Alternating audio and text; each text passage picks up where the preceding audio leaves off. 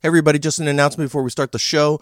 We are on the web at albumorientedpodcast.com. That's albumorientedpodcast.com. Make sure you bookmark that and check there often for new episodes as we put them up. Also, we're on Facebook, facebook.com/albumorientedpodcast. And there you can like us and comment and hold forth in spirited debate about these top 100 lists. Also, subscribe and give us great reviews on iTunes and all the other places where you can get podcasts. 2, 3, 4. 1, 2, 3, 1, a 2, a 1, 2, 3.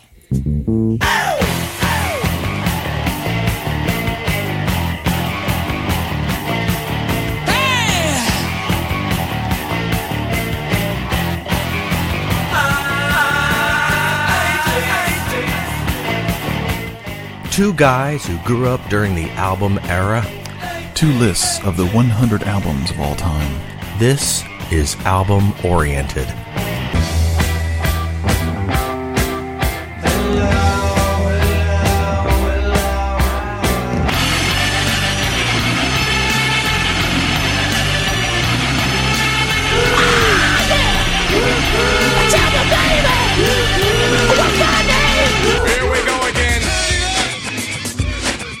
For the purposes of dramatic conflict and also based in reality, I am Erich, the apologetic indie snit Anglophile who never stops paying attention to mainstream music.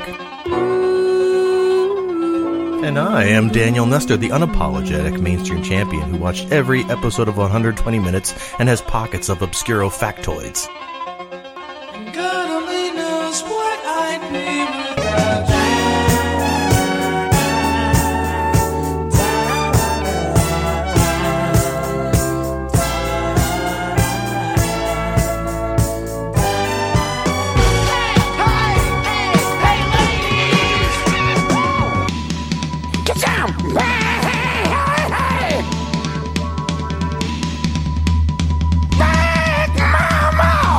Welcome to Album Oriented.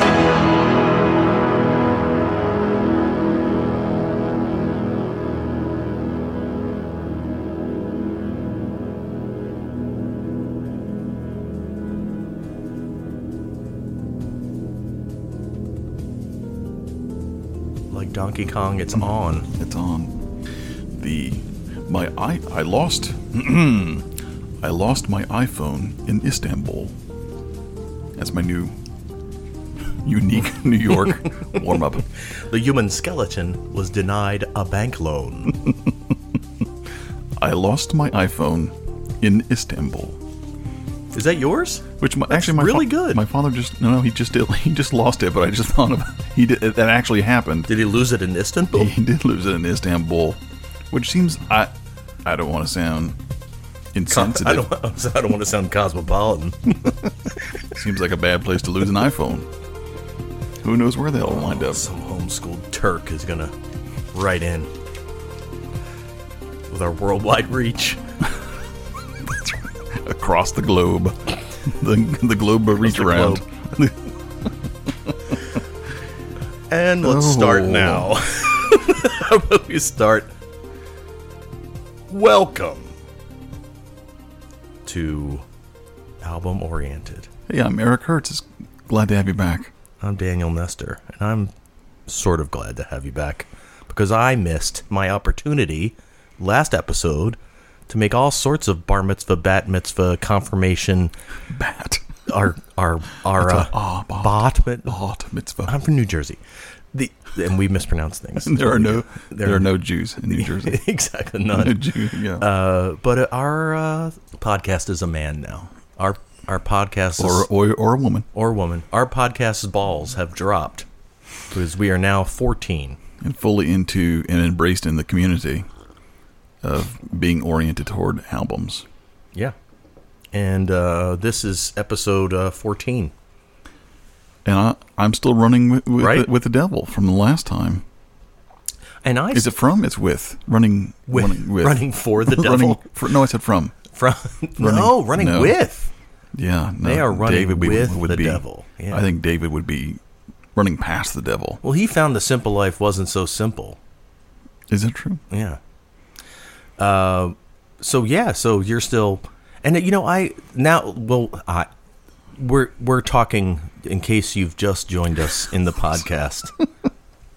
We're talking about our previous episode 88, episode 13, where we discussed my mid-year kicker pick from 1979, Van Halen's self-titled, eponymously titled album Van Halen.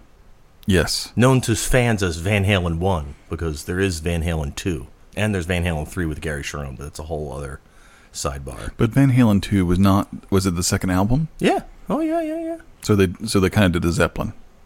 For until then, and then it was...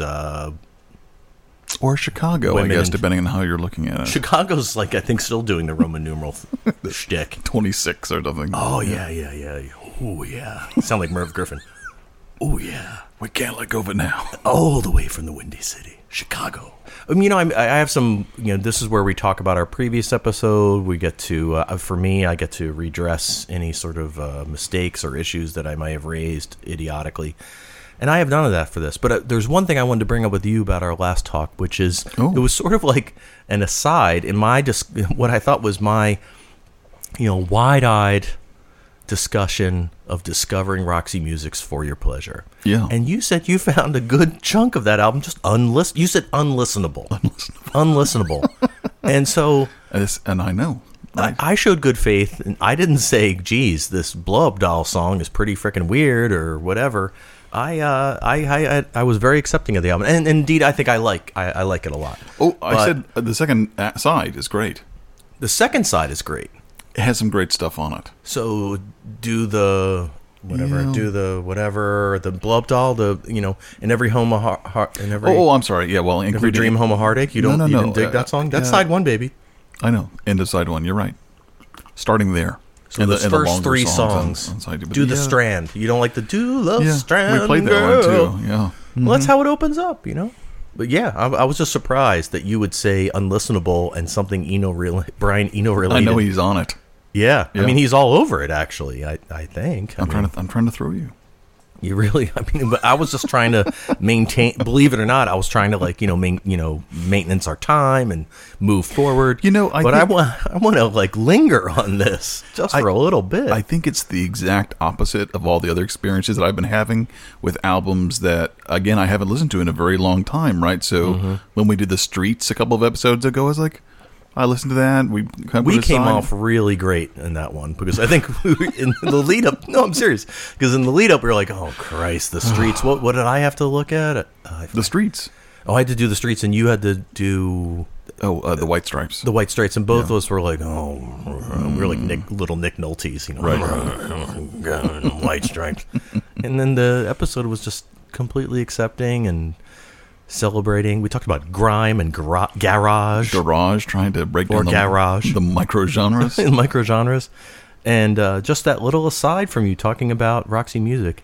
So what I mean by that was that when I went back to the Streets and was like, wow, this is a lot better than I thought it had been. And I think for the most part, every single album, going all the way back to Erykah Badu, back at the top of the end of the list, was, wow, this is great. And what a treat to be able to rediscover it, talk about it. Or make myself listen to these things for the first time. And then I was looking forward to, oh yeah, that's right, Roxy Music's coming up. And spending the week listening to For Your Pleasure again, not a lot of pleasure. I think it was the expectation, like, oh, of course, it's Eno, it's the famous last Eno album, it's the tension between Brian and Brian with a Y. And this is great. And there's just a few of those songs that I just had to skip.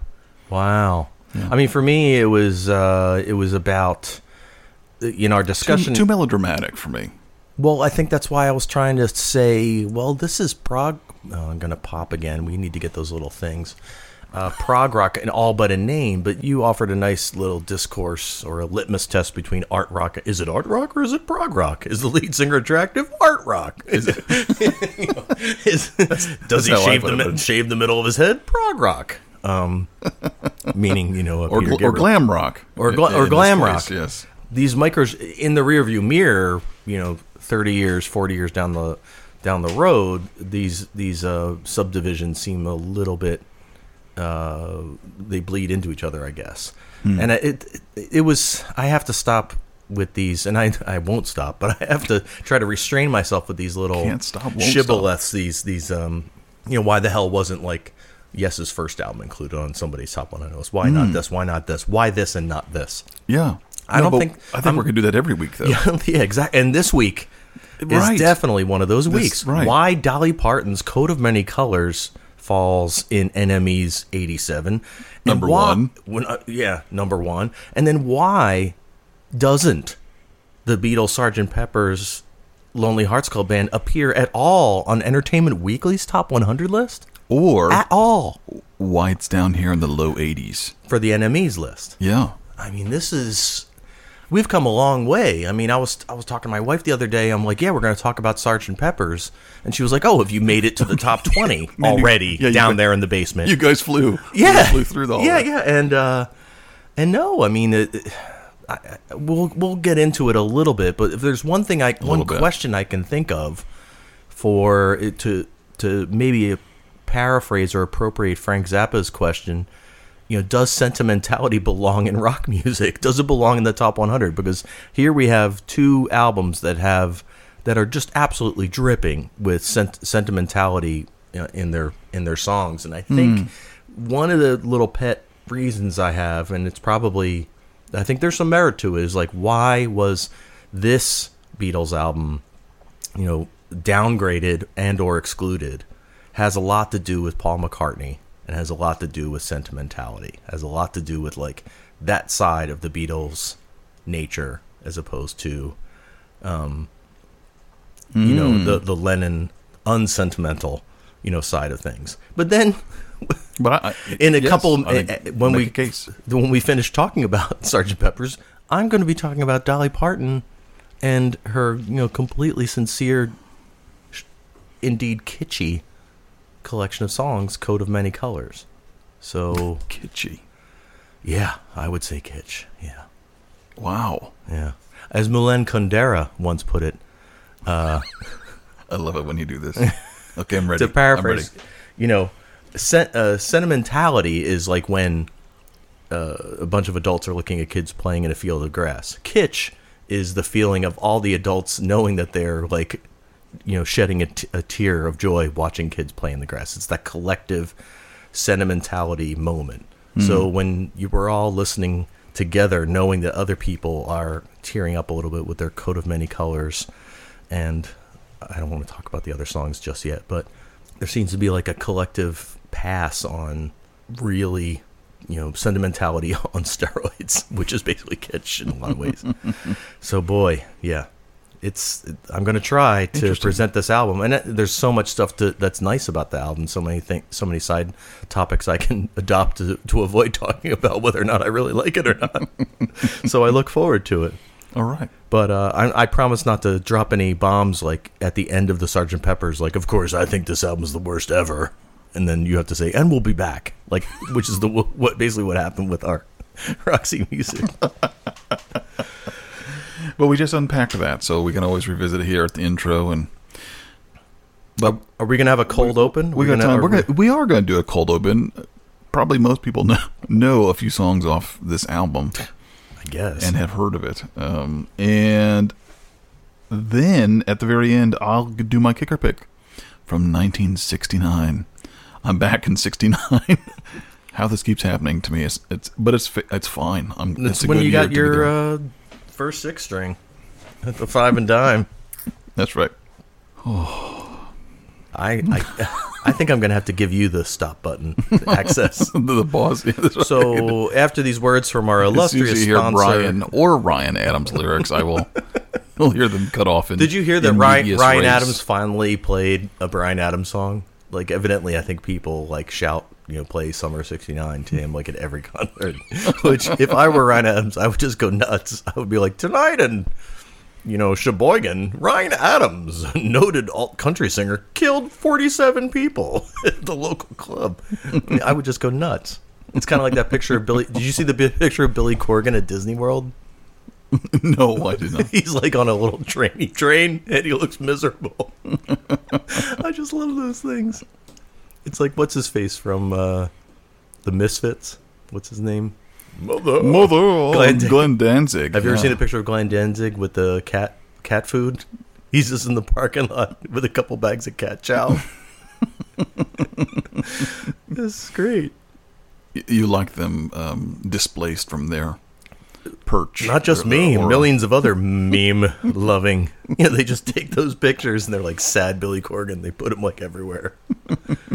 All right. Or the video of Glenn Danzig getting dropped by that guy after the show. Like a bouncer or something, yes, right? Yes, just hammered. See, I don't like that. See, that's you. You're the macho guy. I like the cat chow. Oh, yeah, okay. And with that, you can hit the pause button, I guess. We need to add that to the header. The Anglophone macho guy. Anglophile. Apologetic macho guy. All right. All right, so when we get back, Sgt. Pepper and his Lonely Hearts Club Band. This will be informative, I think. I got a trunk full of amps, motherfucker, like Freddie Mercury. Motherfucker.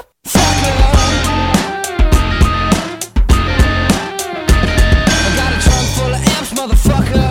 I got a trunk full of amps, motherfucker.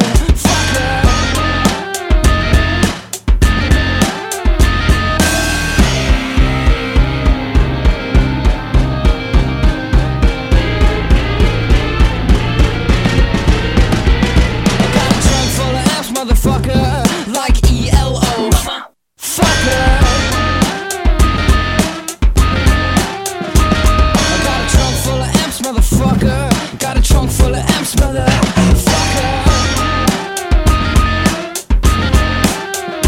I got amps to sell stamps, motherfucker, like Glenn Danzig. Fucker.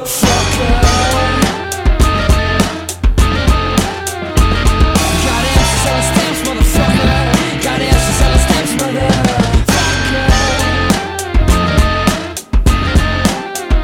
I got a trunk full of amps, motherfucker, like Lenny Kravitz. Fucker. I got a trunk full of amps, motherfucker. Got a trunk full of amps, motherfucker. Fucker. Fucker.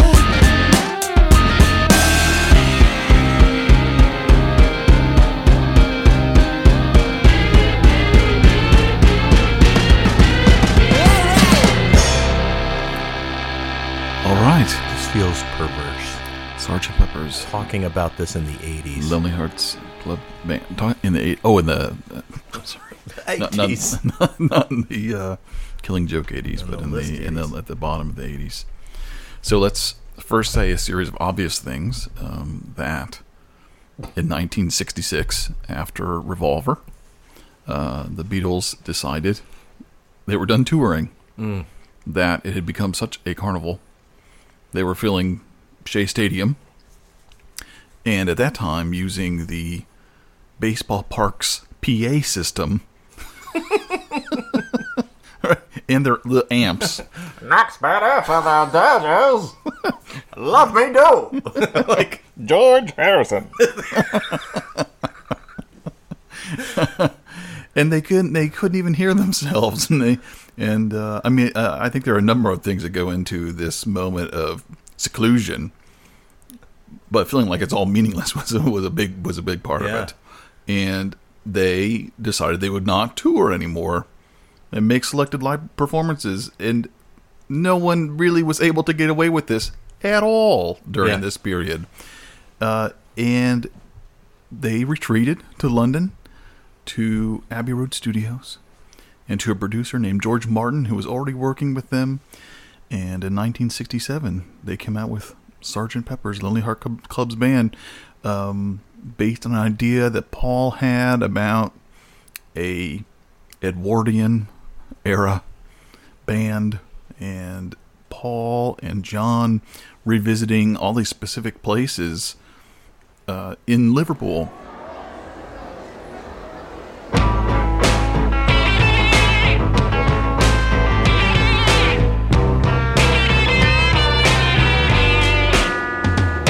It was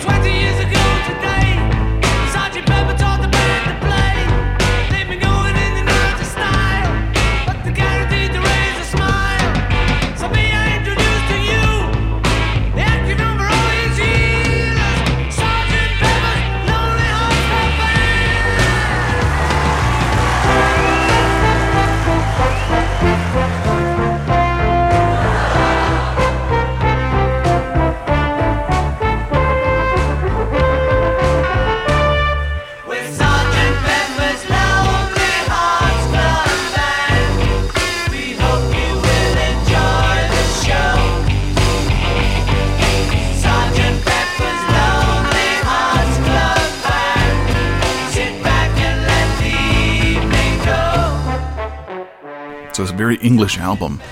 It's if it weren't the Beatles, you'd be surprised it was as popular as it was. I mean, it's that English, right? Right. So they recorded Strawberry Fields and Penny Lane, but did not put them on the album. So because it was still the time when you released singles and you thought, well, you can't charge people twice, right, for singles that you released. So they released that. So good to hear that the labels had some scruples. So Strawberry Fields and Penny Lane, both a street and a place in Liverpool, but at any rate, they had gobs of money and gobs of time, and were able to, as you can hear from this very first track, bring in horn sections from the orchestra, take the time to mix in crowd noises and pan stuff from left to right, and well, not just the time, but the know-how and the wherewithal. I mean, they used a 4-track recorder, all in 4-track. But this particular model of the 4-track really withstood, tapings over and over, so it didn't wear down or didn't deteriorate. Right. But you did have to make a commitment at some point that, like, these 3 things are locked at this sort of level onto this track and bounce and moved around in these ways. And it was a highly successful model and is rightly called, in many circles up until this point, I guess, the most important album of all time. I mean, usually people say, well, what would be the number 1 album of all time? And indeed, Rolling Stone has it as the number 1 album of all time. Right, like in the most recent top album? Yeah. Well, good for Rolling Stone. Yeah, I never thought I would say that. And as we already noted, completely left off Entertainment Weekly, even though they have 4 other Beatles albums. And way down here for Enemy. Oh, and so the album as a piece that you think of as a cohesive unit, right? So, and I think this has something to do with, I like your idea about sentimentality, but I think this also has something to do with why it's down here at 87, which I just think is perverse and makes me angry. So I'll just try and handle it in the best way that I can. You're doing great. You're doing great. Thank you. Talk me down. Talk me through this.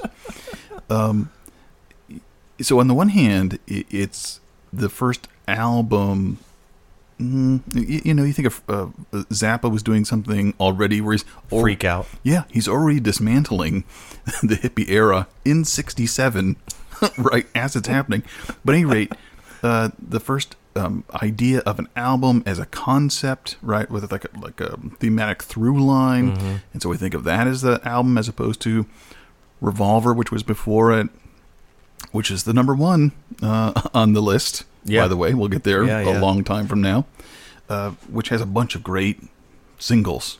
Yeah, all killer, no filler, but no sort of through line. So the whole idea of art rock, of concept rock, comes from this moment, and well, that goes everything that makes Rolling Stone as important as a magazine, and all the bands that they love, threads back to this moment and this idea that you could do this with an album. It's almost as if when I, with this album comes the album-oriented era, right? Yeah. This is like an album proper, a collection of, songs that have there's a sort of loose linking principle between them. People have said that there's a narrative to this, and it ends with a day in the life with a big, piano chord. Right.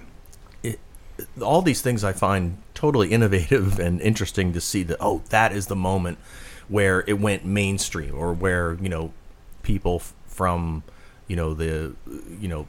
it's good that we gave a nice nod to Freak Out with Frank Zappa, but here is where the Beatles went and did it, and it was a total mainstream thing. So all that's wonderful about Sgt. Pepper's, but on the other hand, maybe we're assigning a certain amount of blame to Sgt. Pepper's for Yes's Tormato album, or don't go besmirching Yes in this. Although I think you've tried not to many times. No. I mean, I'm a big Yes fan. But say yes to Yes. Yes.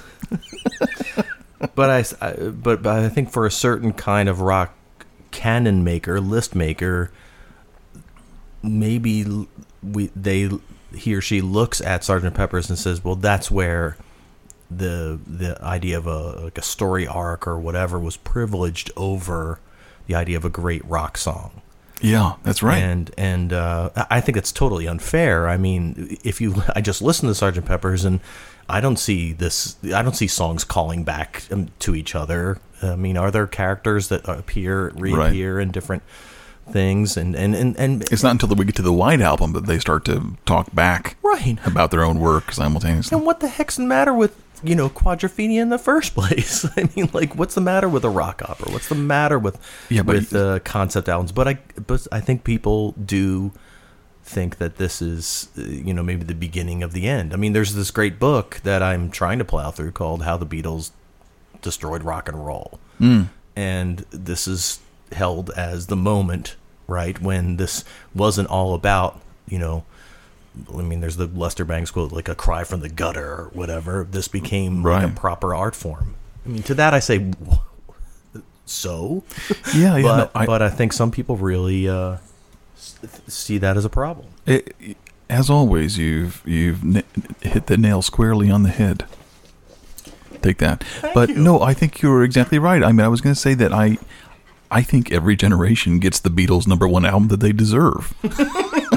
And I think this is one of those cases where the newer the enemy or whatever, at a moment where they think this is where things went wrong, get away from that's why there are no Yes albums, right? Because Sgt. Pepper is responsible for Yes albums, but Revolver, right? It's got a bunch of great singles on it, and we're back to a moment where, historically now, we like albums with a bunch of great singles on them, and there are not that many concept albums around, or if there are, you don't talk about them openly. Although, having said that, I guess Green Day's American Idiot was a big thing. I mean, they're around for sure. Rock and Roll Hall of Fame, but they're Green Day band. That band, yeah. But it's definitely not something that's valued a great deal. Right, I mean, or looked down upon for a band of a certain era. That was something to aspire to actually not just come in Sgt. with Pepper. a batch of songs that were good and solid and 4 or 5 hits, but to actually make an album that cohered. And explore the studio as an instrument. And my gosh, thank you so much for this historical moment. I mean, we talked about the Zombies Odyssey and Oracle. I mean, only made possible by the Beatles selling millions and millions of copies, right, of Sgt. Pepper, and then studio sort of scrambling, saying, hey, let's go ahead and let, people come in and spend months in the studio trying to make another masterpiece. And I suppose it led, of course it led to many, many indulgent albums by bands that really should not have tried to make their own Sgt. Pepper. That's right. Isn't there like a Tommy James and the Shine? I mean, name your band from this period that was trying to pivot from the mid-'60s to the late 60s, and you have, a Sgt. Pepper's attempt. Yeah, I will point directly at the Stones' Her Satanic Majesty's Request. But you said that with a snigger the last time, right? I know. I still am. Mm-hmm. Yeah, as something gone horribly wrong. Right. Yeah. I guess suddenly tried to be something that we're not, and the Stones were definitely not that. Right. And then they came through with a concept album, as it were, of Exile on Main Street. The concept being, we're holed up in France with a lot of drugs, and these are the songs we came up with. And that's their concept. Here's our concept. That's right. Right. Yeah. I mean, whereas the Beatles are already destroying rock and roll. Right. Back when Paul was on For No One has a French horn solo. I mean, it's like, it's already not rock and roll by then. Right. There's a great line. Oh, this is that moment where we start to repeat ourselves. But like in George Lucas's American Graffiti, right? Like this is the Brit Invasion, the Beach Boys, simultaneously the end of rock and roll. And we can get to we will get to the Beach Boys' Pet Sounds later, which precedes Sgt. Pepper's. It's just math. Right, exactly. It's just the way the sun revolves around the earth. That's right. Got that the other way around. But the other thing is, like, I'm listening to this album and I'm concentrating on the songs, and the songs are, wonderful. I mean, they really are. The dodgy one is Lovely Rita Meter Maid. That's the throwaway one. I mean, my God, really? Even I still like that song. Yes. I just, you know, George's contribution with and without you is already very much in line with the stuff that he started doing in Revolver. So it's not like this was a real radical departure from the stuff they were already doing, but sonically, it was a gigantic leap forward. I think, you know, the thing is with the Beatles is, you know, and I think that these either or choices are really moot. I mean, it's not yin or yang. It's both. It's not Lennon or McCartney. It's the Beatles, right? It's not. But I think people take sides almost the way people pick a favorite sports team or something. And if you look at the line, McCartney dominates this album. In like who's singing, whose initial idea it was, and I was really surprised brushing up on my Beatles history that Ringo remembers nothing about this album. Lennon, you were surprised by that? Yeah, and John Lennon wasn't really that jazzed about this idea of like an alter ego being Sgt. Pepper's, and also George Harrison's like initial choice for the album was turned down by George Martin. I didn't know he had the power of turning down, but it's right. Like a northern song or something, and that's on Yellow Submarine. It's a wonderful, wonderful song. But so maybe there is something to be said about you know, the other members of the band like trying to assert themselves and not really.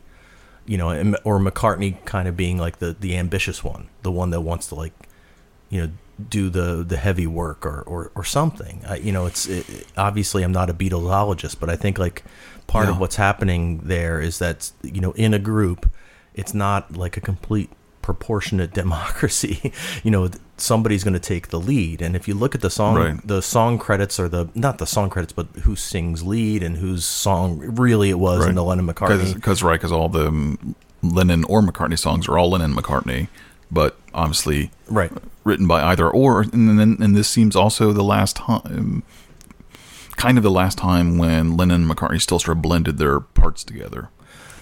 Yeah, you know, so like A Day in a Life, for example, it's mostly a Lennon song, but has the McCartney woke up, fell out of bed, dragged a comb across my head. So it's like the songs benefited from that, you know. So I think that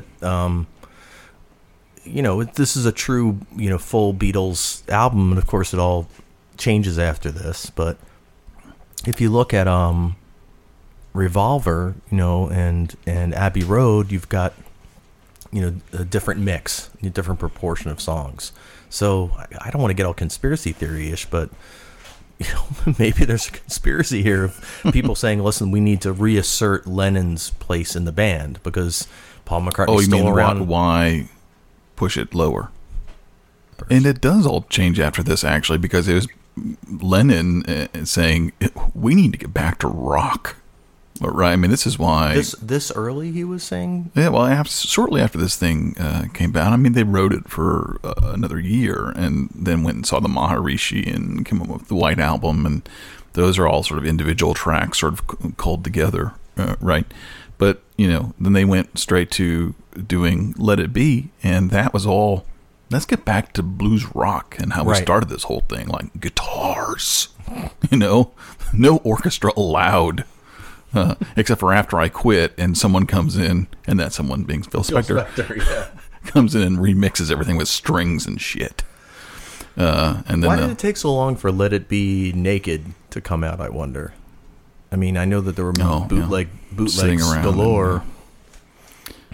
Somebody write in and help us with that, but maybe people didn't care. I mean, I think part of the Sgt. Pepper's demotion comes from this Lennon McCartney, you know, taking sides thing. I think that's a big part of it.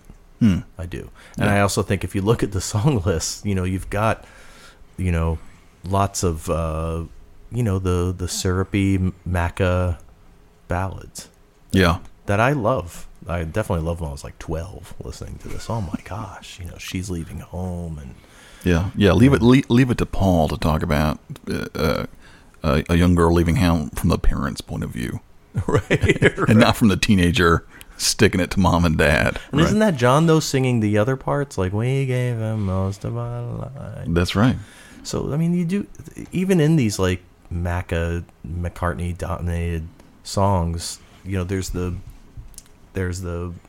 John Lennon part that's so important. Getting better. It couldn't get much worse. It couldn't get no worse. That's the duality, I think, in a nutshell, for me at least. That's right. The Lennon-McCartney partnership.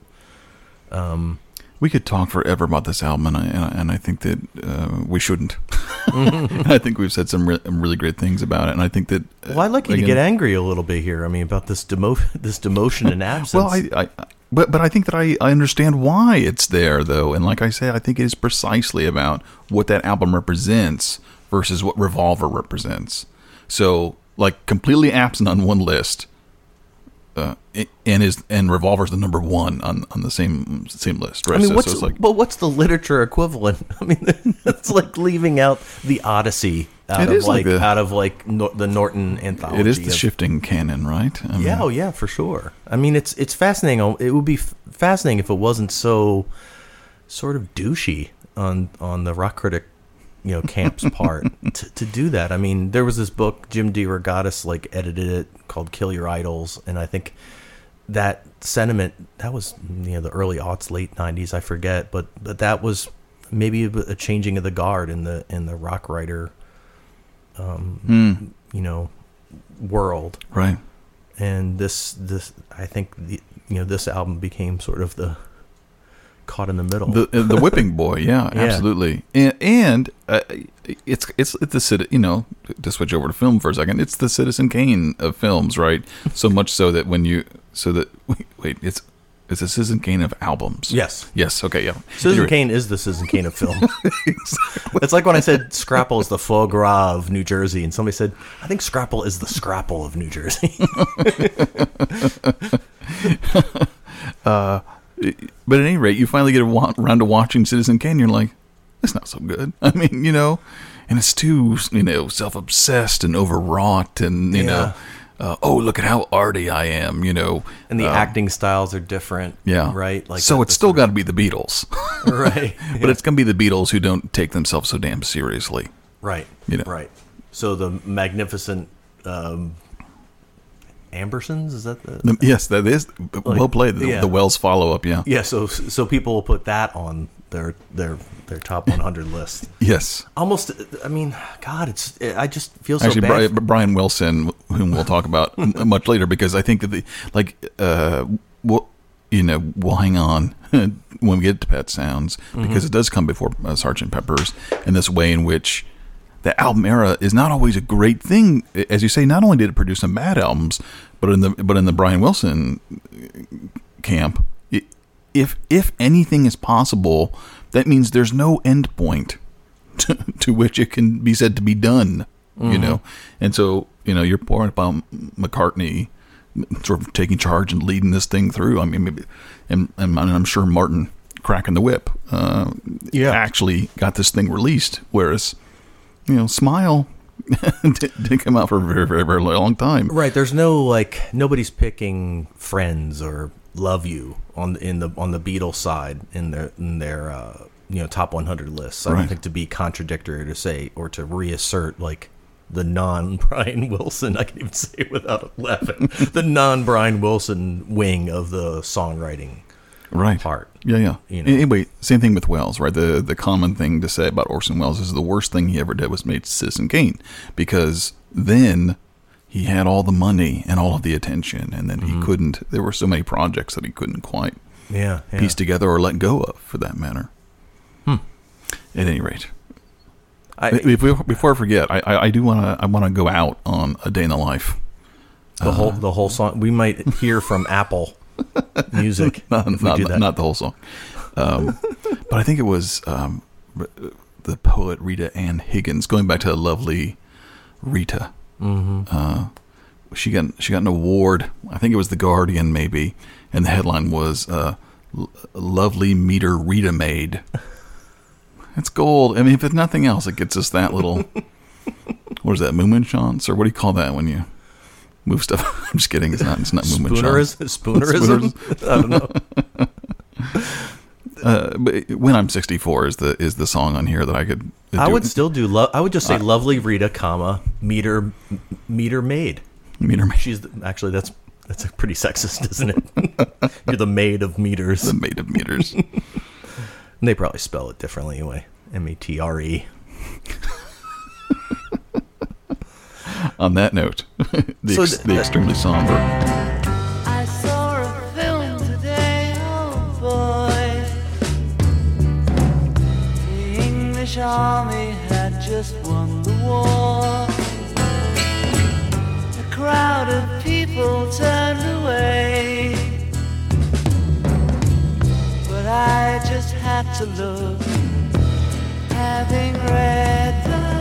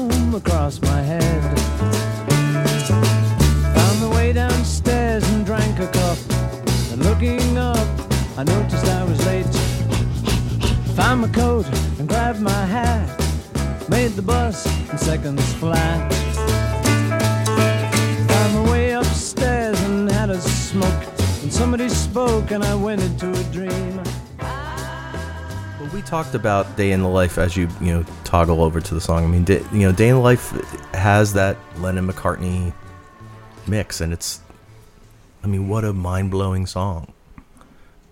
It has to be just said. It can blow your mind out in the car. Yeah. It would not. Yeah. Blow my mind out in a car. But yes, I'm going to put my head on the microphone. This is my head. Okay. Yes. I used to think that now we know how many holes it takes to fill the Albert Hall. I thought he meant like assholes. Like, it's not. It's bullet holes. I thought Albert Hall was a person. Exactly. It's like a Hitchcock film. Well, like we said, it's a very English album. I mean, I would. So you have all these sort of references that you have to either look up or just take them on face value. Yes. Yeah. And how wonderfully imaginative Lucy in the Sky with Diamonds was then.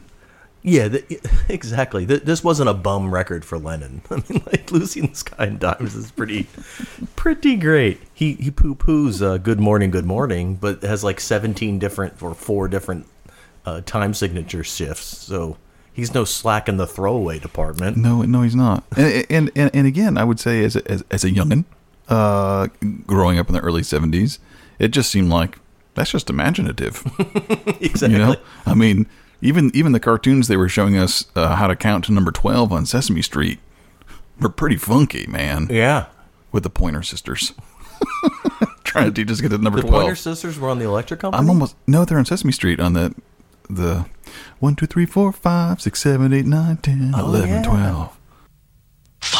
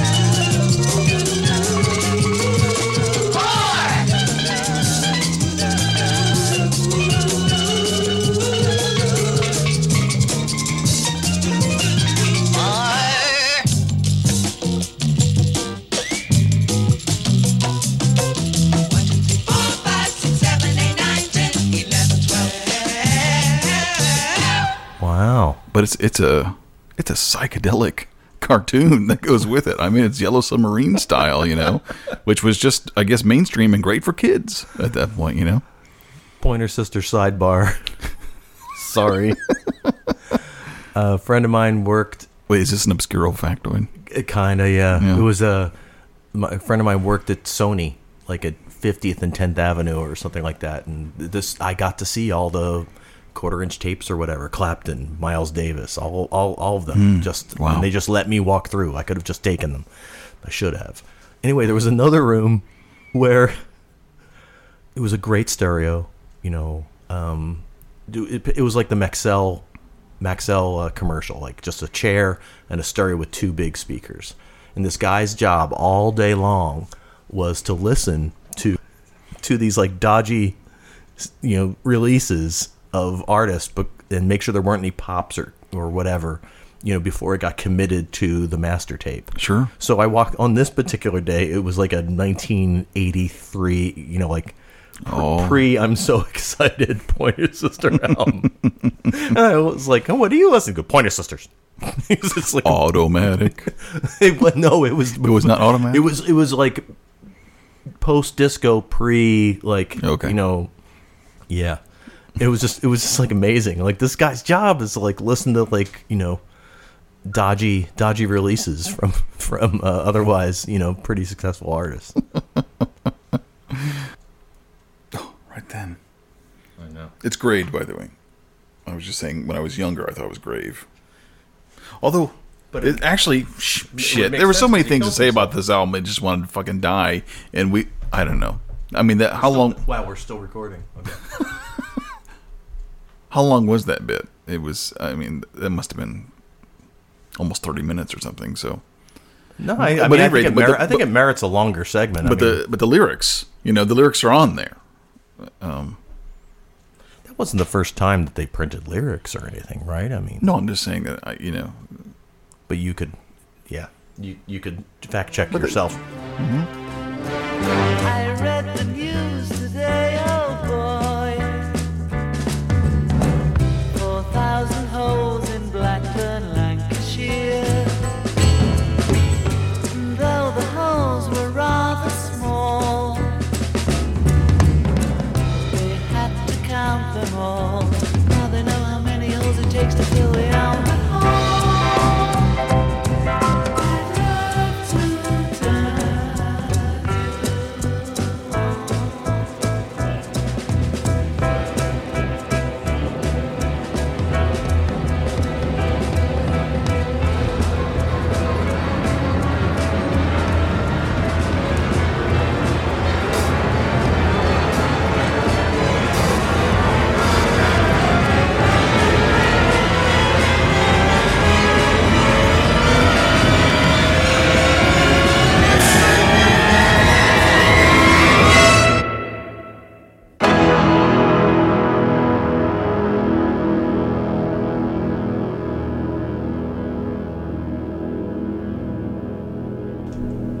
So we're going to move ever so slightly from London, England, in the swinging 60s, baby, to country music. 1972, Dolly Parton's Coat of Many Colors. Colors, released in 1971, the year after the Beatles broke up. So I guess Dolly was like, it was our consolation prize. The Beatles broke up. I'm going to come out with this album. Time to strike. And it is number 87 on Entertainment Weekly's list. Entertainment Weekly Sgt. Pepper's list. I'm surprised you both. That's hard to say. The freak. And so it's this is Dolly Parton's, umpteenth album. I mean, she did many with Porter Wagner, like lots of duets, and this is her 8th solo studio album. What I knew of this was Coat of Many Colors, and of the 8 studio albums. No, I mean of the tracks on this album. Maybe I knew Here I Am. Why would you know it? why do I know country songs? I guess. My dad's from Tennessee. Okay. By way of Arizona, so I would listen to. Growing up, there was some country music in the home. Maybe there was like a Dolly Parton. This album cover doesn't look familiar to me, so but I remember Coat of Many Colors and Jolene and the greatest. Oh hits. yeah, Jolene, yeah, of course. Yeah. So, but this seems to be an album with like a lot of the usual country session suspects. Not exactly the wrecking crew, like a completely coherent set of backing musicians. There's there's a good amount of recognizable names. Most notably for me was Pete Drake on pedal steel guitar. I wrote a bit about him a couple years ago when I wrote about talk boxes. Right. And Pete Drake was the guy who had a string of hits in the mid '60s with his talking steel guitar, and they're fantastic. Right. But Pete Drake, and this is where he's the linkage between the Beatles and Dolly Parton. Pete Drake played on All Things Must Pass, so there's a nice little there we go linkage there. But I'm basically the George Harrison solo album. Yes, the George Harrison triple solo album, right? Right. Box set that came out. All the songs he'd been hanging on to. He had a bit of a backlog. That no one would let him play. Yeah, a bit of a backlog there in the George Harrison. Yeah. Anyway, back to the album. So these are, I would call them traditional, mainstream country songs, especially circa 1971, 72. Just almost as like an A/B. I listened to Donna Fargo's The Happiest Girl in the USA album, just to see, so what makes this stand out in the early 70s? Donna Fargo, you know the song Happiest Girl in the Whole USA? Do I have to sing it? I'm the I'm waiting. happiest girl in the whole USA. Shine on me, sunshine, walk with me, world, it's a skippity-doo all day. I'm the happiest girl in the whole USA. Good morning, morning. Hello, sunshine. Wake up, sleepyhead. Why'd we move that Bojangle clock so far away from the bed? Just one more minute, that's why we moved it. One more hug or two. Do you love waking up next to me as much as I love waking up next to you?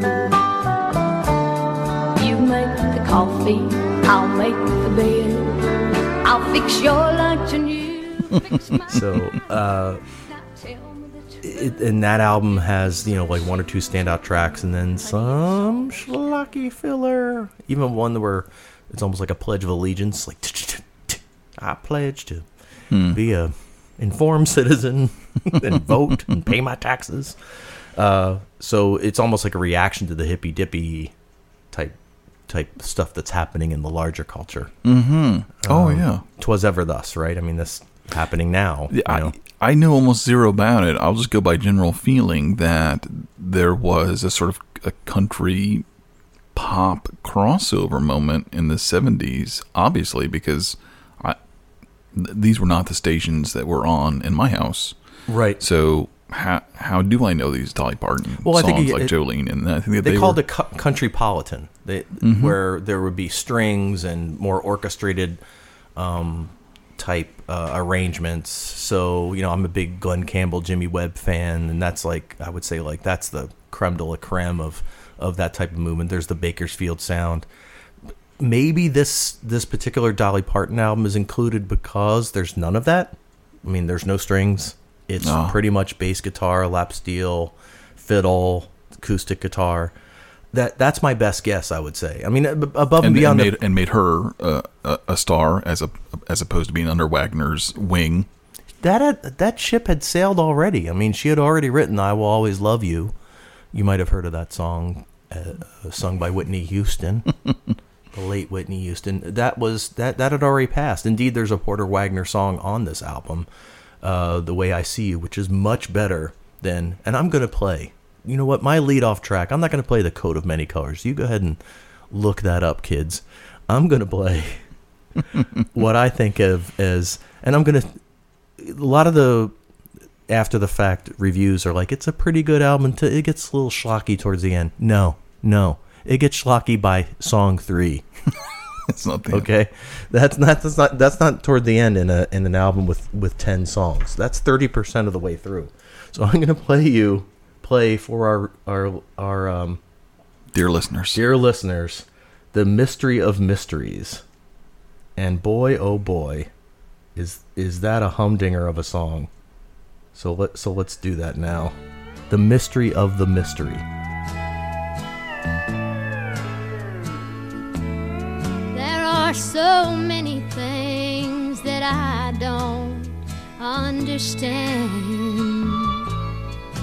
and I search my mind to try to find an answer. But the more I search, the less I seem to find out why. Like where the wind goes, how does life begin? What happens when we die? The mystery of the mystery must stay unknown. Only God can know, and man must not see. Great minds have tried, but they will not find the answer to the mystery of the mystery. Let the record show we are not giggling as much as we should be giggling, because this is basically the country equivalent of that, like, Insane Clown Posse transcendently awesomely bad song. I think it's called like Questions or something, you know, like, why is there air? You know, like, are there hats? Like, why, you know, why does wood stay together and not melt? It's like all these, like, well, so like, wait, what happens to wind, Eric? Come on, what happens to wind?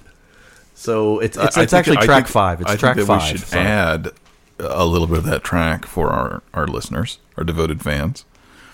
That song. Sure, and I'm building a Spotify list of any stupid song we mention. Okay, I just add it to our Spotify list. Add it.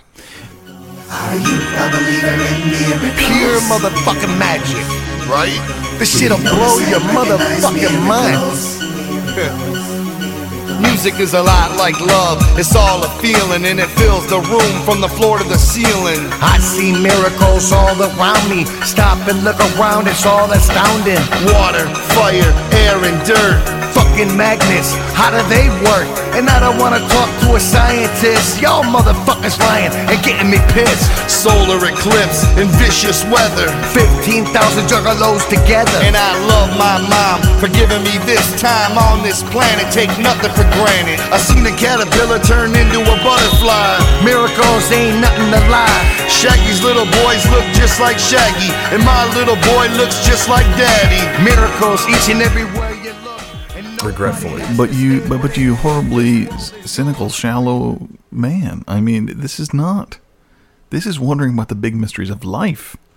Where wind goes, not men with not men with clown makeup on. Eric Hertz, joking. Professor Erich Hertz. I would remind you, that is Dr. Erich Hertz. Dr. Erich Hertz, that there is a field of science called meteorology that tells us where wind in fact goes. So when Dolly asks us, where does the wind go? Where does it go, Dan? Where does it go? It depends on the damn weather system, okay? East. And what happens when we die? We die. That's what happens. And what was the other one? I don't care. You don't care what it is. I don't care what it is. I would even say. Well, God knows that Dolly Parton, Daniel, and that's what I'm saying. And God knows, and we shouldn't know. Like, this is like an anti-enlightenment, screed. But I would say even more to the point is that this is 1971, 72, and Dolly Parton, who by this point is like, it sounds cruel, but she's like a Johnny Carson punchline because of her big bosom and stuff. So if anything, she's almost playing into which she embraced fully. Right. Yeah. And so if anything, she's playing into a persona of like a know-nothing country gal or something when she is so much smarter than us or me. Right. You Yeah, know? absolutely. And so I think that, you know, I tend to think of that song as disingenuous, you know, and good point. The sound of it's great. I mean, it's classic, you know, classic country, and even through the maybe because I'm muffled through the headphones, you can hear Pete Drake's like lap steel guitar sort of like taking the part of the wind and God, like no, like Dolly, don't ask these questions. But I guess my larger question, and maybe this is the mystery of the mystery, is why is this on a top 100 list when it should just be like a really appreciated Dolly Parton album? Do you have an answer to that? Because before we tackle that, can I also say that I also love that track.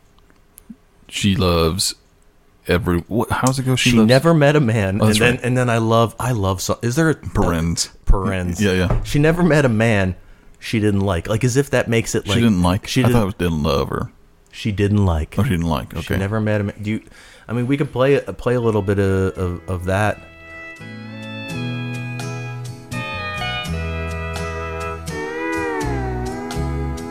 I know you think you love her and you're making plans to leave, but I must tell you something. I just hope you'll believe. I know it isn't real love that you see in her eyes, 'cause she's never met a man she didn't like. And you're no different from the others, a new acquaintance in the night. You mean no more to her than all the others she's held tight. But I know she's convinced you it was love at first sight, but she's never met a man she didn't like.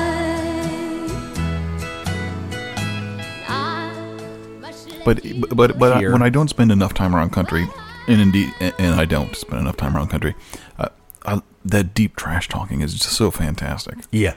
I mean, you can't believe it's being broken down this well. And in a way, it's like different because it's woman on woman, you know, type of stuff. When usually it's like, you know, don't come back in bed after you've been partying all night long. You know, that sort of rogue, that Patsy Cline, you know, honky tonk angels or whatever. I think this album is like a fine collection of songs with a lot of sentimental stuff in there, and depending on what your sentimentality, tolerance is, you'll appreciate this album. Okay, but so let's do it. Let's recreate the magic. You're in the room and you think, okay, it's top 100 albums of all time.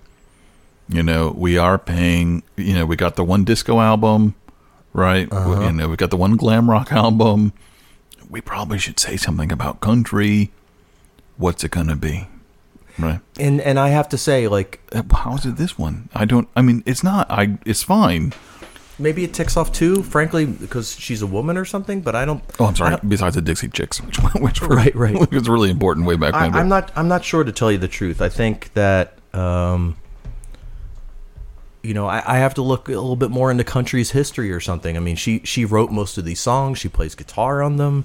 I mean, a bonus track that's on here is My Blue Tears. It's an acoustic demo. And if you've ever seen her on like talk shows, or I remember she would always be on like the variety shows of, she would play guitar, and she's a wonderful killer guitar player. She, hand picks and she's great, but I'm not sure if like an album with the tender touch of love as its closeout track really deserves to be like in a top 100. I feel really cruel saying this, I think because we're picking on women and country, which is awful. You know, The one time. I think it's a way. For the list maker. This isn't our list. For the list maker, it's like saying, "Hey, let's try to remember the 70s, country, and Dolly Parton, like all at the same time." People's reputations are rise and fall. So when this list was made by Entertainment Weekly, they might have said, country's having a bit of a resurgence. Let's give a nod to them. I mean, indeed, now you go on to RollingStone.com, there's a whole other Rolling Stone country. Yeah. So millions and millions of people buy country. But this made me think of this. It's like to my friends in Wicker Park, Chicago, it would come as a surprise.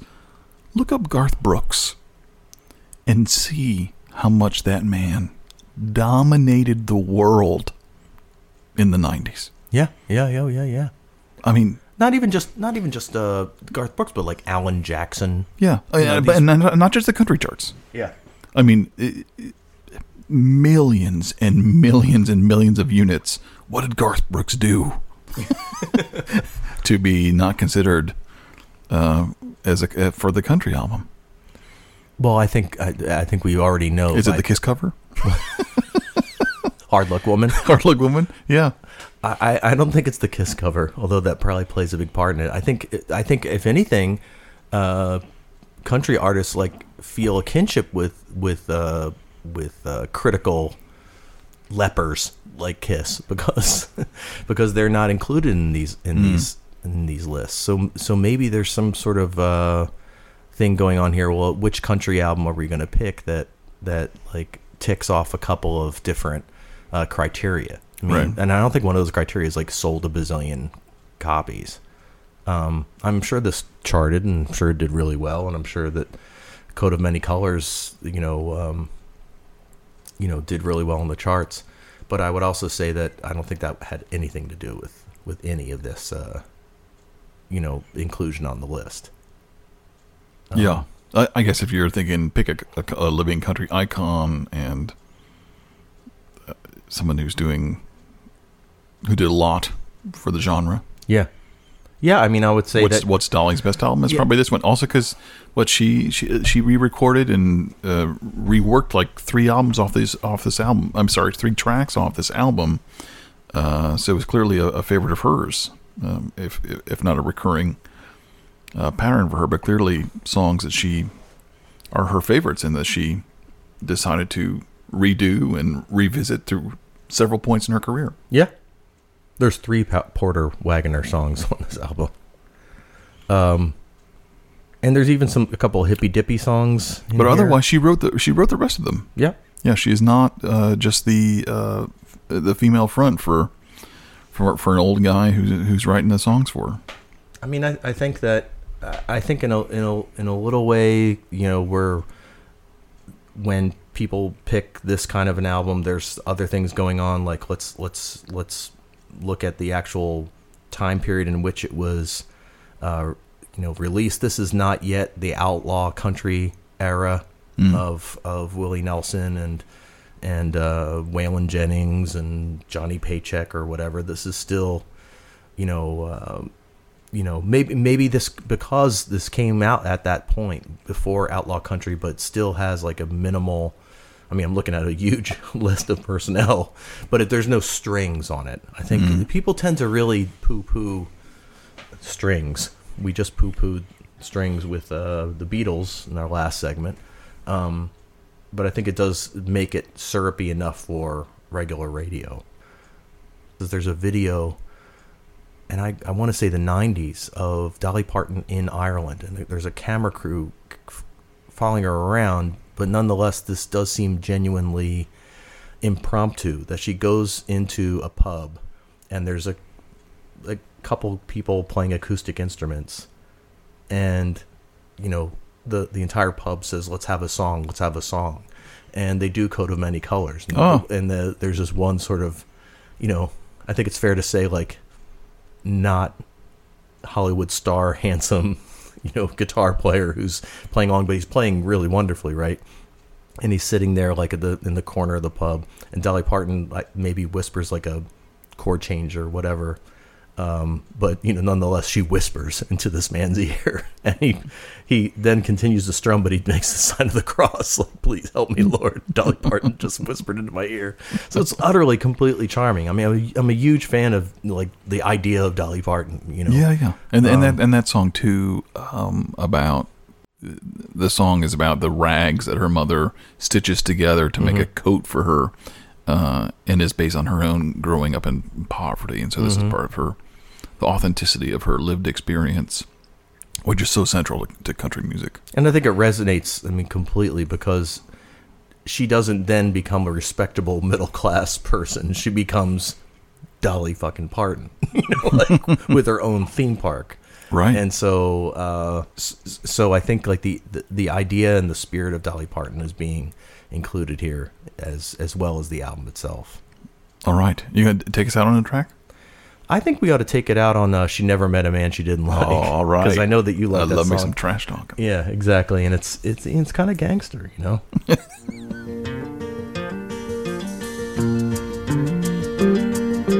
Back through the years I go wandering once again, back to the seasons of my youth. I recall a box of rags that someone gave us, and how my mama put the rags to use.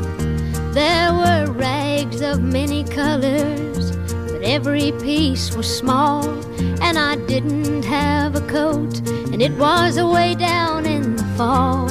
Mama sewed the rags together, so in every piece with love she made my coat of many colors that I was so proud of. As she sewed, she told a story from the Bible she had read about a coat of many colors Joseph wore, and then she said, "Perhaps this coat will bring you good luck and happiness." And I just couldn't wait to wear it, and Mama blessed it with a kiss. My coat of many colors that my mama made for me, made only from rags, but I wore it so proudly. Although we had no money, I was rich as I could be, in my coat of many colors my mama made for me. And we're back for the mid-year kicker pick, which Erich, my colleague across from me, is already selected and primed up. But I really like trying to guess. From 1969. And I did stump you last episode because... But in that weird way where you thought I'd guessed it, but I hadn't. Yeah, you were like, and now you're going to teach us how to do a Kinks cover where the Jam had done... Oh, did we do this on air or whatever? We did, yeah. David Watson, Watson, but I yeah. still want to revel in that a little bit because I got too slow and I didn't get that I did indeed stump you. But this time it's 1969, so I don't know. So it's a period that it's not like when I did 98 and you're like, well, shit, could be whatever. But yeah, it could be Philip Jack or, whatever. The Radioheads. Something from somewhere. My guess is that it's Led Zeppelin because as you were priming it up, you're giving me a good poker face, as Lady Gaga says. So I think the first Led Zeppelin album came out in 69. So. But we're going very hard rock, so I'm thinking curatorially speaking, you're like, oh no, I'm not going to pick a hard rock album because I just picked arguably one of the best hard rock albums ever, Van Halen's first one. So are you trying to throw down? I don't know. So it's 1969. It's got to be an English band because that's you. And you're not going to pick like... I did 2 Americans in a row, so it's you did? I cannot. So you're not going to pick like Foghat. It's over now. All right, so let's fire it up. This is where we insert the music. I want to talk about it ahead of time. You do? Okay. It's full confessional time. Before. That's right. Crosby, Stills, and Nash. But you're also, are you partly going by the not on Spotify? hint as well. Oh, that's right. Is that what you're doing? So while we were away, while our sponsor was That's right. While we were running laps. While Pfizer was talking about the benefits of Lipitor, or whatever a commercial was, you were scrolling through Spotify, and as we record this, I know for a fact, Led Zeppelin is on Spotify. I was just listening to the Physical Graffiti box set, so I was really all over the place. Yeah. But whatever you have is not on Spotify. So it's like Taylor Swift or something, or and both the Beatles aren't on Spotify. Right. Both Zeppelin 1, I guess you'd call it, and Zeppelin 2 are in 69. Wow. Boy, I guess there were no slacks that year. Let's get this done. Yeah, exactly. So They were not. So Led Zeppelin, you went with Led Zeppelin 2 then, I guess? Let me set the stage for you. Okay. This band named Duran Duran had broken up, and two of the members. This is a personal setup. It's a personal setup. It is. I'm going creative nonfiction. Well, as Emerson says, there is no history, only biography. Continue. As you well know, two members, John Taylor and Andy Taylor. Andy Taylor, the guitarist who finally wanted to rock out with his socks out, formed a band called Power Station. Yes. Are you closer? Yes. No. You're still no closer. No. Anyway, they came out with a song called Bang a Gong. Get It On. Wow. And I thought, this track rocks. Yeah. Well, hang on a second. They didn't write this tune. This is, in fact, Bolan. Marc Bolan of T-Rex wrote this song way back in the early 70s, and here they had resurrected it. So this is right around the time of college, a time where you live with other guys in a house, some of us, and other people had record collections, and lo and behold, Electric Warrior was on rotation. That is T-Rex's Electric Warrior on rotation in the house. And there was Marc Bolan in all of his glory.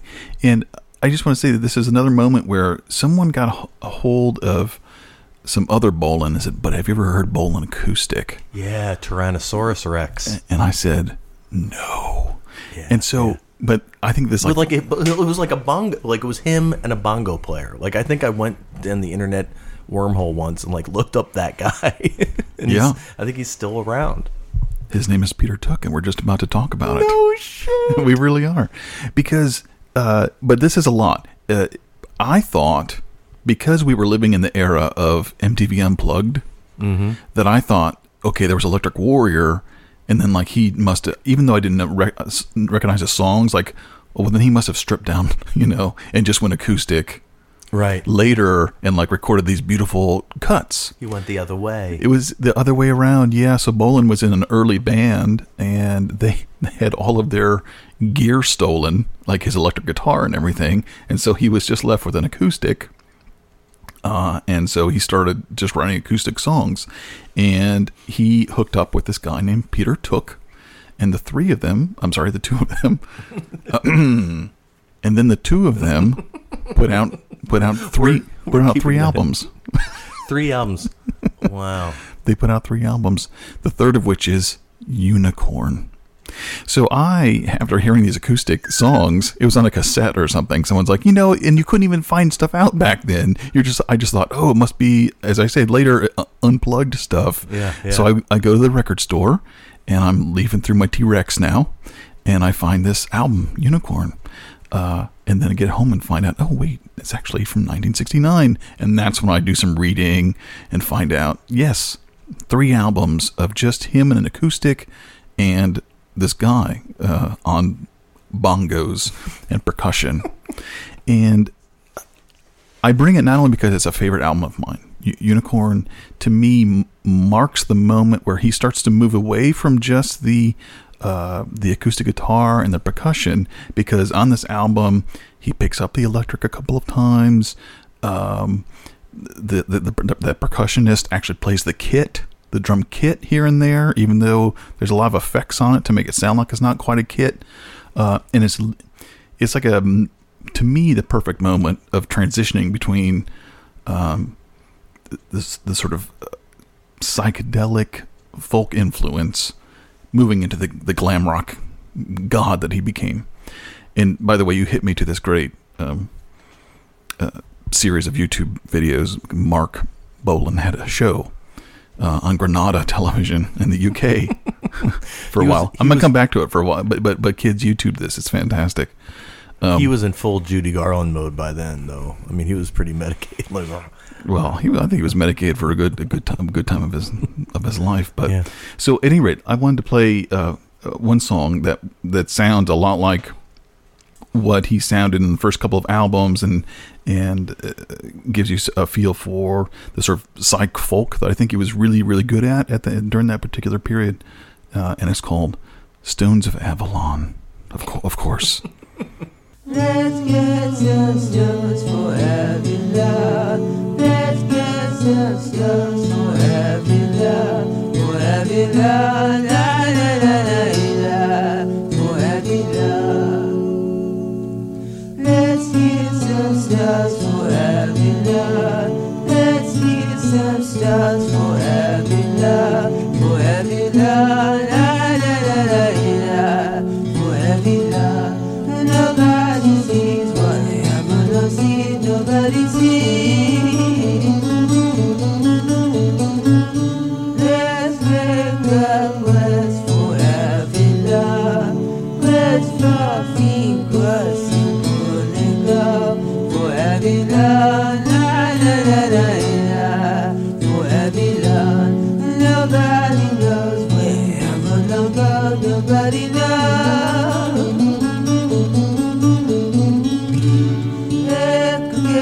Some stones for every love. Let's get some stones for every love. For every love. Wow, not on Spotify. Right. Not on other streaming or whatever. There are not on Google Music either, by the way.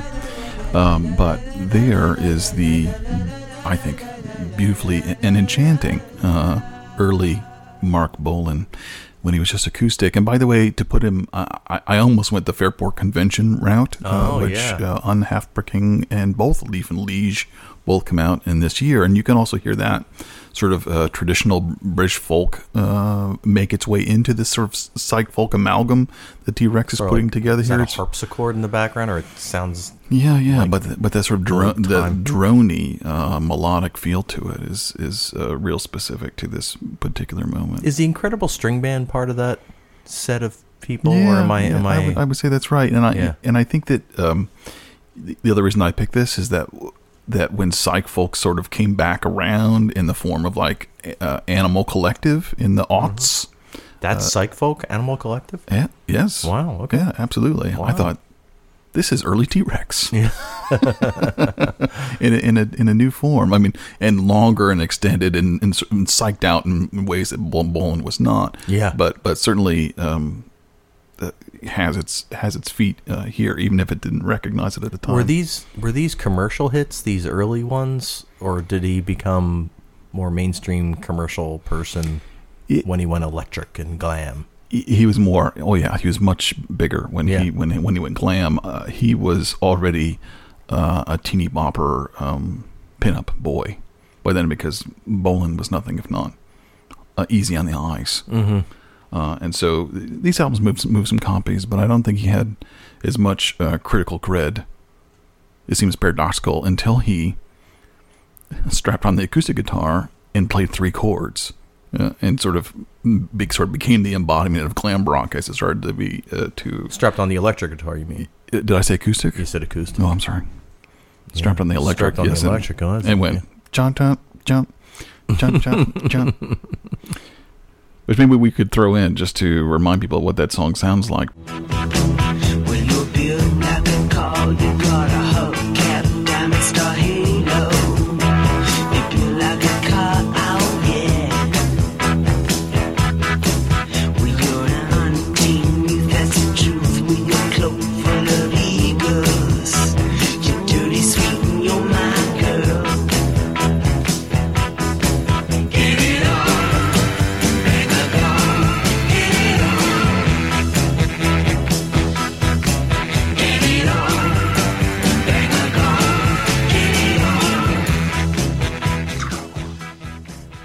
I wanted to play one song where you can hear the percussion and the ways in which they were playing really interestingly with the percussion sounds. There's a snare here which is affected in this really great way, but again, as I say, to me, captures the best of Mark Bolan in some way, even though some people would say, well, it's just on the way to Electric Warrior. I think, no, I like this step that happens right before it. And this particular track is called She Was Born to Be My Unicorn. You love saying these song titles, and I love hearing you say them. I do. She was born to be my unicorn. Road ahead of us, catch our gentle by the love.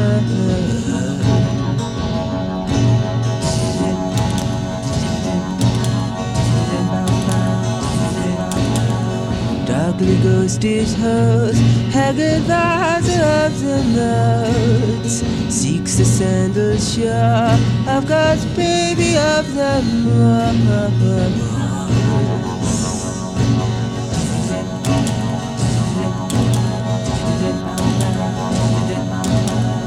Nightmares, movements, my sense of visions of the light. Shoreside stream of steam, cooking in the cream of scream.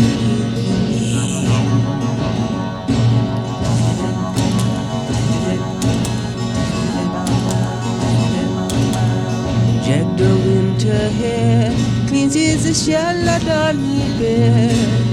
Silken weather car was returned from the Jinksky high.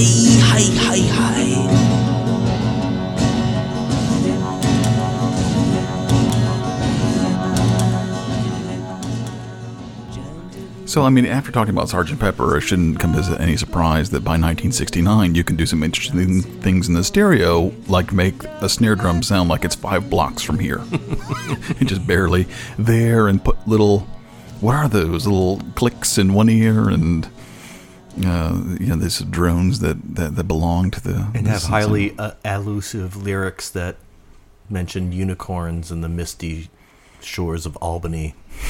I mean, my God. That's right. Yeah, but like Lucy in the Sky with Diamonds, I'm not sure it's actually grounded in anything specific. Right, yeah, right. I don't know if it bears further scrutiny, which would be beside the point, I think. Right. Yeah. And there's a certain vocal quality from that time. I mean, I would even include, Brian Ferry 4 or 5 years later. That's right. I said Anthony Newley like vibrato, and I'm not sure if that applies here, but there's something going on with his voice where he's letting it no. That's right. Yeah, a bit of a neighing effect. I love it. But the other reason that I bring it in and also reference the Mark Bolan clips that you hit me to, and that people definitely should check out, is there's this one great it's throughout all of them, but there's a one really great episode where he introduces Generation X, who was fronted by Billy Idol at the time, and Mark stands there and he's holding a flower and he's sniffing it, and he says, "Some people say that Billy Idol is more prettier than me, so let's see, shall we?" And then that's the introduction for Generation X as they cut.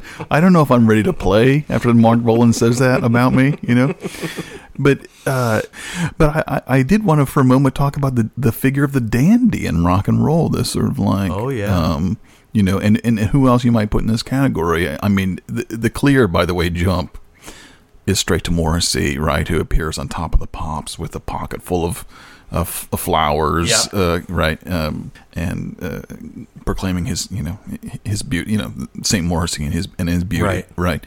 But if you want to jump back to this moment and '69 and moving into the '70s, and how, and I think it's a tough nut to crack. How does effeminacy become the ultimate, expression of machoism or some masculinity in some ways, right? Like I say, Mark Bolan, a really beautiful man. I feel like we do this too often. It's fine. I'm comfortable with it. I'm comfortable. I will totally go on record. And next time you come over, I'll show you the Bolan posters in my in my your bathroom on the wall of my wall of my bedroom. I mean, I'm sorry, on the ceiling on my bedroom. At any rate, here he is, extremely effeminate, and yet is the darling, is the love of hysterical girls all over the UK. the dandy tradition is rich in England, and so I think it comes out of there in a way that's much different than the United States, for sure. Yeah. And if anything, you would say the dandy tradition is just emulating the English tradition or whatever. I think of Joe Bryant. Did you ever hear of Joe Bryant?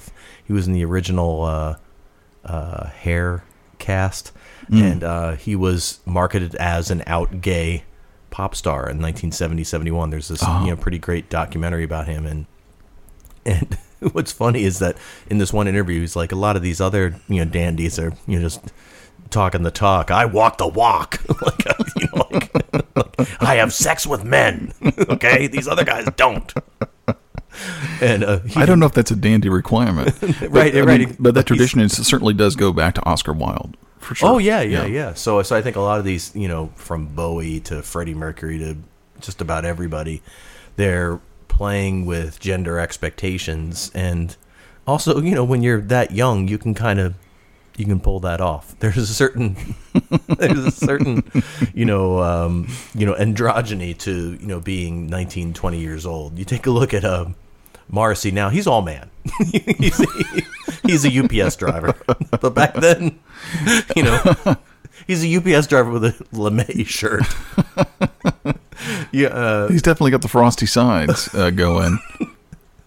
But I saw him in concert recently, and he still comes across really as dandyish. Yeah, absolutely. I don't know. I think for 4 wardrobe changes. Okay. Yeah, absolutely. I think performatively, there's different choices you can make in your later years, and so you'd put Freddie in the dandy category. I wasn't going to rush down that. Yeah. I mean, I think he was.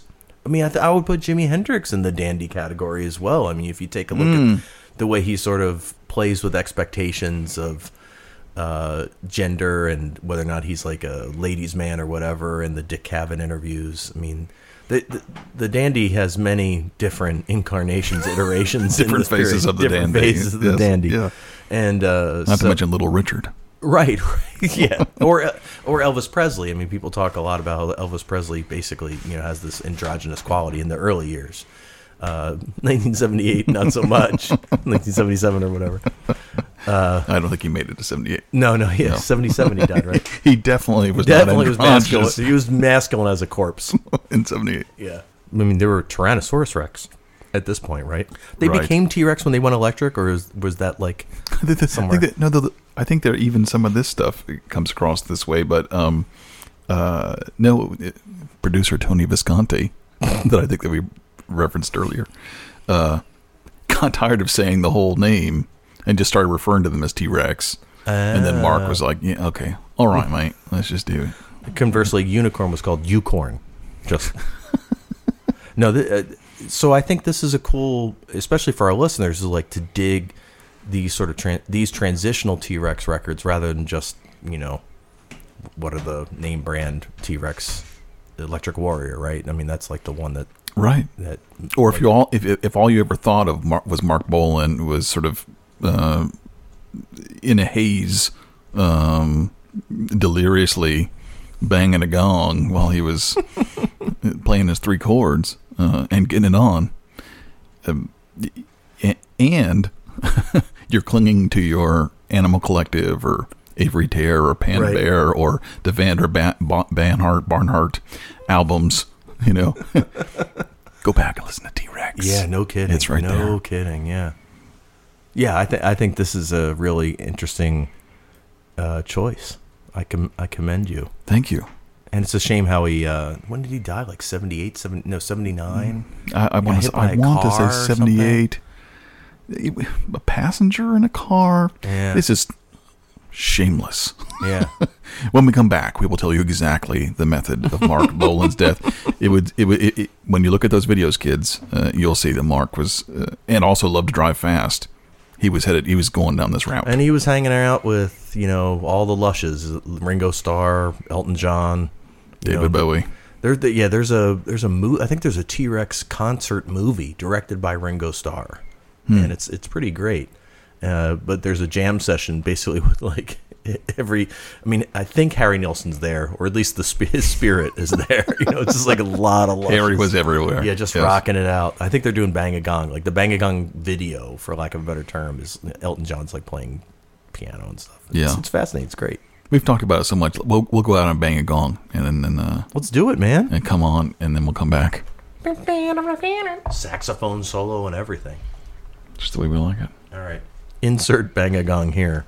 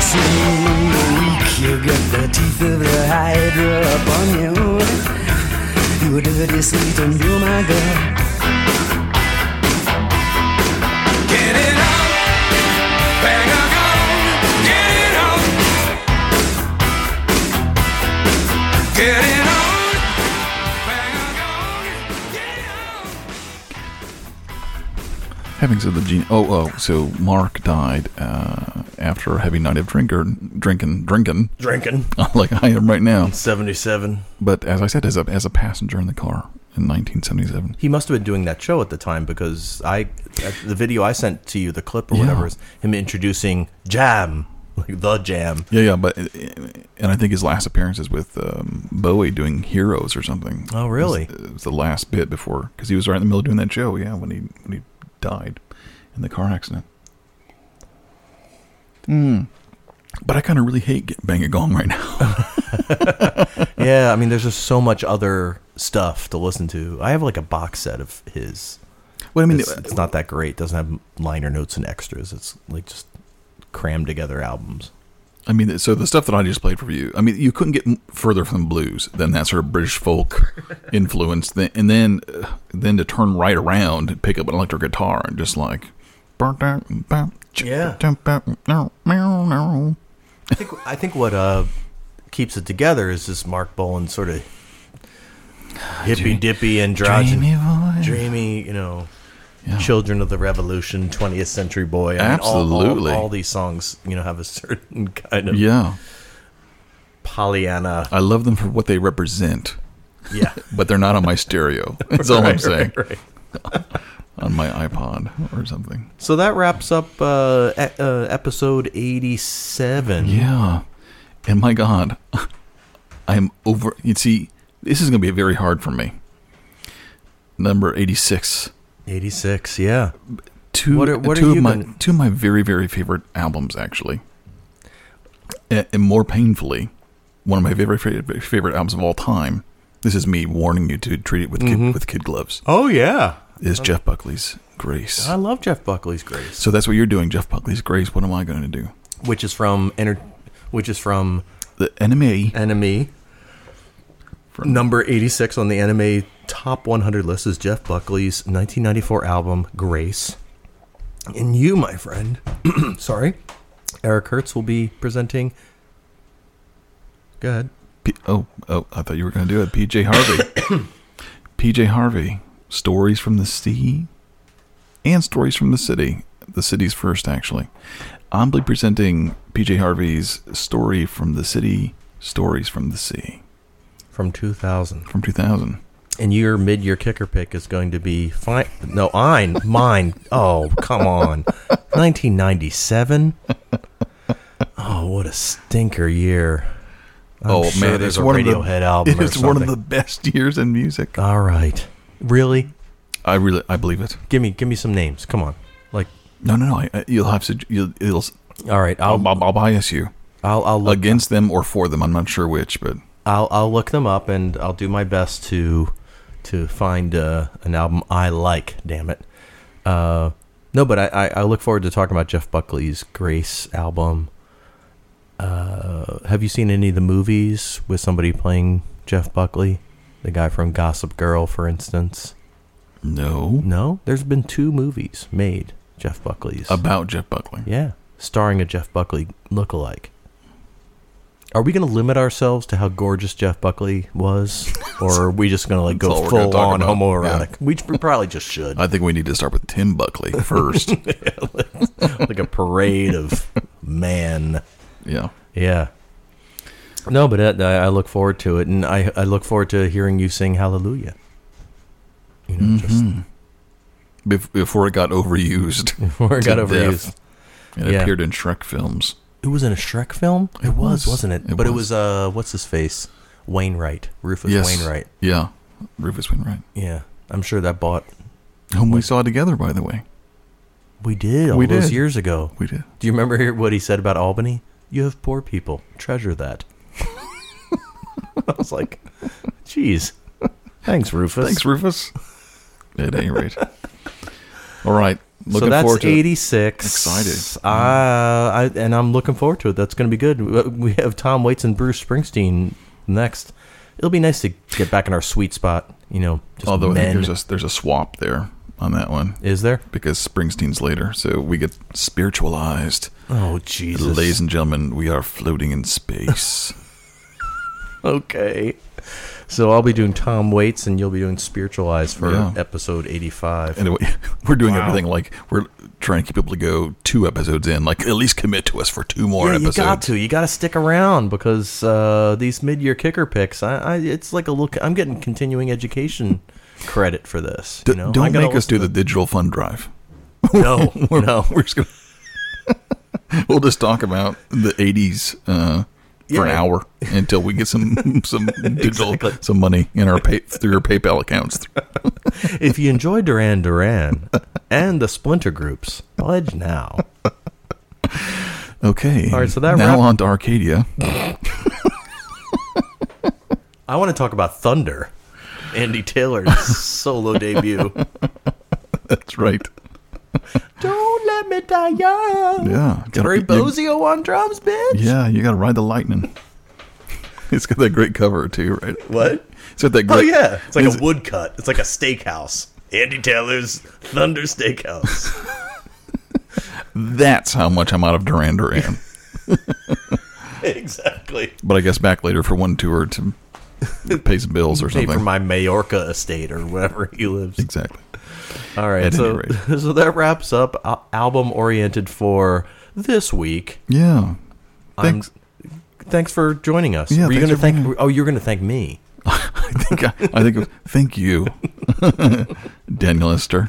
Then thank you, Eric Hertz. And thank all of you for being here. We'll see you next time on Album Oriented.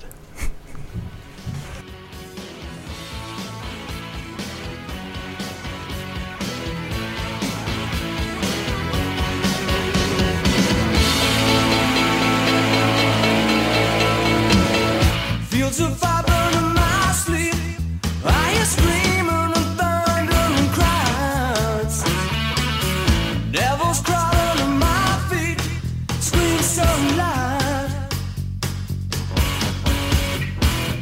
Under him lies a different face in a hungry, lonely soul. I guess it ain't easy when you don't know which way to go.